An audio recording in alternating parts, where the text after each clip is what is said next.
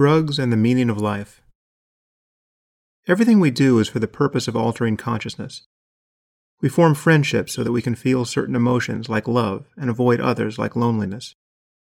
We eat specific foods to enjoy their fleeting presence on our tongues. We read for the pleasure of thinking another person's thoughts. Every waking moment, and even in our dreams, we struggle to direct the flow of sensation, emotion, and cognition towards states of consciousness that we value. Drugs are another means toward this end. Some are illegal, some are stigmatized, some are dangerous, though perversely these sets only partially intersect. Some drugs of extraordinary power and utility, such as psilocybin, the active compound in magic mushrooms, and lysergic acid diethylamide, LSD, pose no apparent risk of addiction and are physically well tolerated, and yet one can still be sent to prison for their use. Whereas drugs such as tobacco and alcohol, which have ruined countless lives, are enjoyed ad libitum in almost every society on Earth. There are other points on this continuum. MDMA, or Ecstasy, has remarkable therapeutic potential, but is also susceptible to abuse, and some evidence suggests that it can be neurotoxic. One of the great responsibilities we have is to educate ourselves, along with the next generation, about which substances are worth ingesting and for what purpose, and which are not. The problem, however, is that we refer to all biologically active compounds by a single term, drugs, making it nearly impossible to have an intelligent discussion about the psychological, medical, ethical, and legal issues surrounding their use. The poverty of our language has been only slightly eased by the introduction of the term psychedelics, to differentiate certain visionary compounds which can produce extraordinary insights from narcotics and other classic agents of stupefaction and abuse. However, we should not be too quick to feel nostalgia for the counterculture of the 1960s. Yes, crucial breakthroughs were made, socially and psychologically, and drugs were central to the process. But one need only read accounts of the time, such as Joan Didion's Slouching Towards Bethlehem, to see the problem with a society bent upon rapture at any cost. For every insight of lasting value produced by drugs, there was an army of zombies with flowers in their hair shuffling toward failure and regret. Turning on, tuning in, and dropping out is wise, or even benign, only if you can then drop into a mode of life that makes ethical and material sense, and doesn't leave your children wandering in traffic. Drug abuse and addiction are real problems, of course, the remedy for which is education and medical treatment, not incarceration. In fact, the most abused drugs in the United States now appear to be oxycodone and other prescription painkillers. Should these medications be made illegal? Of course not. But people need to be informed about their hazards, and addicts need treatment. And all drugs, including alcohol, cigarettes, and aspirin, must be kept out of the hands of children. I discuss issues of drug policy in some detail in my first book, The End of Faith, and my thinking on the subject hasn't changed. The war on drugs has been lost and should never have been waged. I can think of no right more fundamental than the right to peacefully steward the contents of one's own consciousness. The fact that we pointlessly ruin the lives of nonviolent drug users by incarcerating them, at enormous expense, constitutes one of the great moral failures of our time. And the fact that we make room for them in our prisons by paroling murderers, rapists, and child molesters makes one wonder whether civilization isn't simply doomed. I have 2 daughters who will one day take drugs. Of course, I will do everything in my power to see that they choose their drugs wisely, but a life lived entirely without drugs is neither foreseeable nor, I think, desirable. I hope they someday enjoy a morning cup of tea or coffee as much as I do. If they drink alcohol as adults, as they probably will, I will encourage them to do it safely. If they choose to smoke marijuana, I will urge moderation. Tobacco should be shunned, and I will do everything within the bounds of decent parenting to steer them away from it. Needless to say, if I knew that either of my daughters would eventually develop a fondness for methamphetamine or crack cocaine, I might never sleep again. But if they don't try a psychedelic like psilocybin or LSD at least once in their adult lives, I will wonder whether they had missed one of the most important rites of passage a human being can experience. This is not to say that everyone should take psychedelics. As I will make clear in a moment, these drugs pose certain dangers. Undoubtedly, some people cannot afford to give the anchor of sanity even the slightest tug. It has been many years since I took psychedelics myself, and my abstinence is born of a healthy respect for the risks involved. However, there was a period in my early 20s when I found psilocybin and LSD to be indispensable tools, and some of the most important hours of my life were spent under their influence. Without them, I might never have discovered there was an inner landscape of mind worth exploring. There's no getting around the role of luck here. If you are lucky and you take the right drug, you will know what it is to be enlightened, or to be close enough to persuade you that enlightenment is possible. If you're unlucky, you will know what it is to be clinically insane. While I don't recommend the latter experience, it does increase one's respect for the tenuous condition of sanity, as well as one's compassion for people who suffer from mental illness. Human beings have ingested plant-based psychedelics for millennia, but scientific research on these compounds did not begin until the 1950s.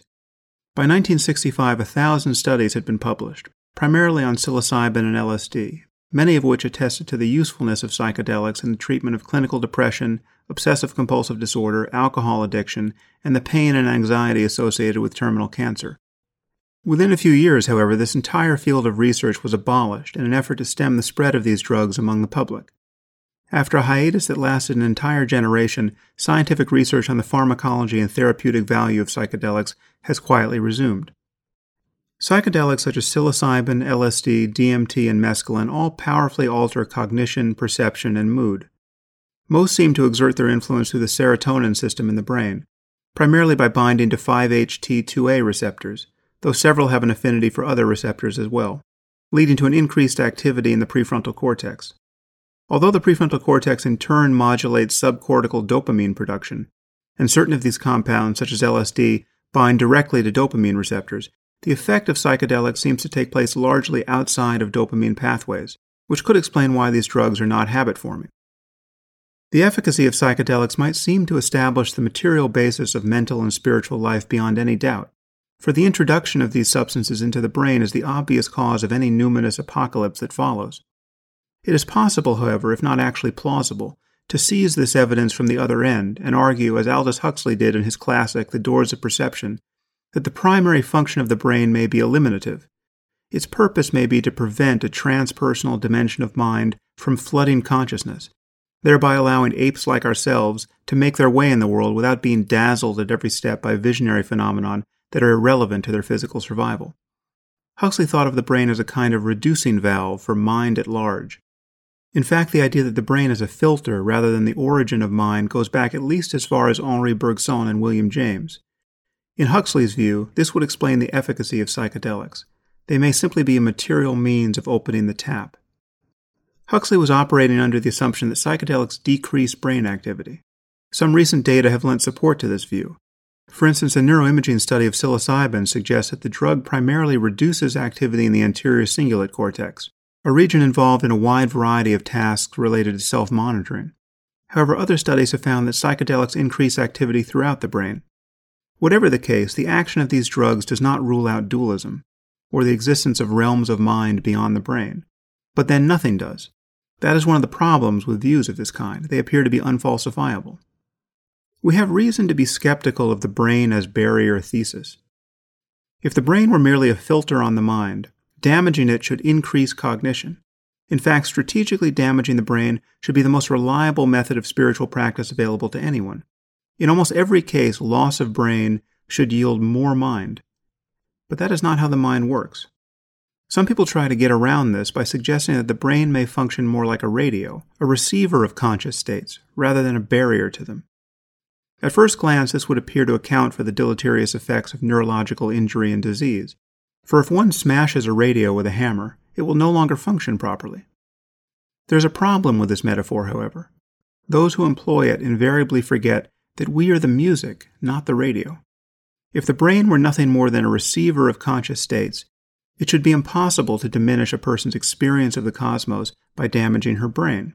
She might seem unconscious from the outside, like a broken radio, but subjectively speaking, the music would play on.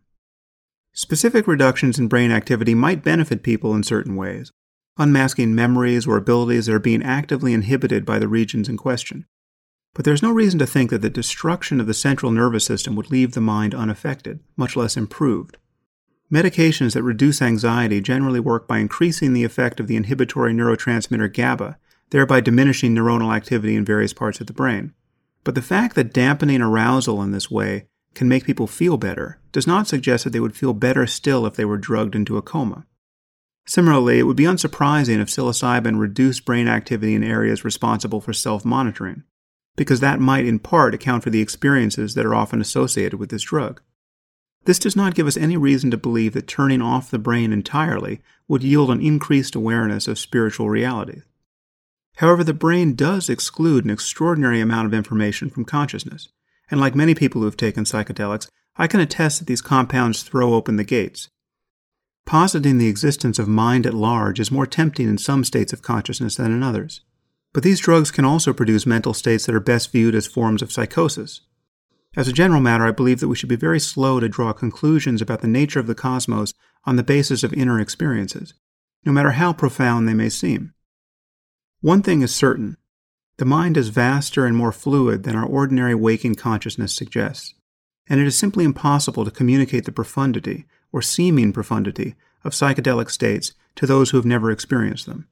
Indeed, it is even difficult to remind oneself of the power of these states once they have passed. Many people wonder about the difference between meditation and other contemplative practices and psychedelics. Are these drugs a form of cheating, or are they the only means of authentic awakening? They are neither. All psychoactive drugs modulate the existing neurochemistry of the brain, either by mimicking specific neurotransmitters or by causing neurotransmitters themselves to be more or less active. Everything that one can experience on a drug is at some level an expression of the brain's potential. Hence, whatever one has seen or felt after ingesting LSD is likely to have been seen or felt by someone somewhere without it. However, it cannot be denied that psychedelics are a uniquely potent means of altering consciousness. Teach a person to meditate, pray, chant, or do yoga, and there is no guarantee that anything will happen. Depending on his aptitude or interest, the only reward for his efforts may be boredom and a sore back. If, however, a person ingests 100 micrograms of LSD, what happens next will depend on a variety of factors, but there is no question that something will happen. And boredom is simply not in the cards. Within the hour, the significance of his existence will bear down upon him like an avalanche. As the late Terence McKenna never tired of pointing out, this guarantee of profound effect, for better or worse, is what separates psychedelics from every other method of spiritual inquiry. Ingesting a powerful dose of a psychedelic drug is like strapping oneself to a rocket without a guidance system. One might wind up somewhere worth going, and depending on the compound and one's set and setting, some trajectories are more likely than others. But however methodically one prepares for the voyage, one can still be hurled into states of mind so painful and confusing as to be indistinguishable from psychosis. Hence the terms psychotomimetic and psychotogenic that are occasionally applied to these drugs. I have visited both extremes on the psychedelic continuum. The positive experiences were more sublime than I could have ever imagined, or than I can now faithfully recall. These chemicals disclose layers of beauty that art is powerless to capture, and for which the beauty of nature itself is a mere simulacrum. It is one thing to be awestruck by the sight of a giant redwood, and amazed at the details of its history and underlying biology. It is quite another to spend an apparent eternity in egoless communion with it. Positive psychedelic experiences often reveal how wondrously at ease in the universe a human being can be, and for most of us, normal waking consciousness does not offer so much as a glimmer of these deeper possibilities. People generally come away from such experiences with a sense that conventional states of consciousness obscure and truncate sacred insights and emotions. If the patriarchs and matriarchs of the world's religions experienced such states of mind, many of their claims about the nature of reality would make subjective sense. A beatific vision does not tell you anything about the birth of the cosmos, but it does reveal how utterly transfigured a mind can be by a full collision with the present moment. However, as the peaks are high, the valleys are deep. My bad trips were without question the most harrowing hours I have ever endured, and they make the notion of hell, as a metaphor if not an actual destination, seem perfectly apt. If nothing else, these excruciating experiences can become a source of compassion. I think it may be impossible to imagine what it is like to suffer from mental illness without having briefly touched its shores. At both ends of the continuum, time dilates in ways that cannot be described, apart from merely observing that these experiences can seem eternal. I have spent hours, both good and bad, in which any understanding that I had ingested a drug was lost, and all memories of my past along with it. Immersion in the present moment to this degree is synonymous with the feeling that one has always been and will always be in precisely this condition. Depending on the character of one's experience at that point, notions of salvation or damnation may well apply. Blake's line about beholding eternity in an hour neither promises nor threatens too much. In the beginning, my experiences with psilocybin and LSD were so positive that I did not see how a bad trip could be possible. Notions of set and setting, admittedly vague, seemed sufficient to account for my good luck. My mental state was exactly as it needed to be. I was a spiritually serious investigator of my own mind, and my setting was generally one of natural beauty or secure solitude. I cannot account for why my adventures with psychedelics were uniformly pleasant until they weren't, but once the doors to hell opened, they appeared to be left permanently ajar. Thereafter, whether or not a trip was good in the aggregate, it generally entailed some excruciating detour on the path to sublimity. Have you ever traveled beyond all mere metaphors to the mountain of shame and stayed for 1,000 years? I do not recommend it. On my first trip to Nepal, I took a rowboat out on Pua Lake in Pokhara, which offers a stunning view of the Annapurna Range. It was early morning and I was alone. As the sun rose over the water, I ingested 400 micrograms of LSD. I was 20 years old and had taken the drug at least 10 times previously. What could go wrong? Everything, as it turns out. Well, not everything. I didn't drown. I have a vague memory of drifting ashore and being surrounded by a group of Nepali soldiers. After watching me for a while as I ogled them over the gunwale like a lunatic, they seemed on the verge of deciding what to do with me. Some polite words of Esperanto and a few mad oar strokes, and I was offshore and into oblivion. I suppose that could have ended differently. But soon there was no lake or mountains or boat, and if I had fallen into the water, I'm pretty sure there would have been no one to swim. For the next several hours, my mind became a perfect instrument of self-torture. All that remained was a continuous shattering and terror for which I have no words. An encounter like that takes something out of you. Even if LSD and similar drugs are biologically safe, they have the potential to produce extremely unpleasant and destabilizing experiences. I believe I was positively affected by my good trips and negatively affected by the bad ones for weeks and months. Meditation can open the mind to a similar range of conscious states, but far less haphazardly. If LSD is like being strapped to a rocket, learning to meditate is like gently raising a sail. Yes, it is possible, even with guidance, to wind up someplace terrifying, and some people probably shouldn't spend long periods in intensive practice. But the general effect of meditation training is of settling ever more fully into one's own skin and suffering less there. As I discussed in The End of Faith, I view most psychedelic experiences as potentially misleading. Psychedelics do not guarantee wisdom or a clear recognition of the selfless nature of consciousness. They merely guarantee that the contents of consciousness will change. Such visionary experiences appear to me to be ethically neutral. Therefore, it seems that psychedelic ecstasies must be steered toward our personal and collective well-being by some other principle. As Daniel Pinchbeck pointed out in his highly entertaining book, Breaking Open the Head, the fact that both the Mayans and the Aztecs used psychedelics while being enthusiastic practitioners of human sacrifice makes any idealistic connection between plant-based shamanism and an enlightened society seem terribly naive. As I discuss elsewhere in my work, the form of transcendence that appears to link directly to ethical behavior and human well-being is that which occurs in the midst of ordinary waking life. It is by ceasing to cling to the contents of consciousness, to our thoughts, moods, and desires, that we make progress. This project does not in principle require that we experience more content. The freedom from self that is both the goal and foundation of spiritual life is coincident with normal perception and cognition, though admittedly this can be difficult to realize. The power of psychedelics, however, is that they often reveal in the span of a few hours depths of awe and understanding that can otherwise elude us for a lifetime. William James said it about as well as anyone. One conclusion was forced upon my mind at that time, and my impression of its truth has ever since remained unshaken. It is that our normal waking consciousness, rational consciousness as we call it, is but one special type of consciousness.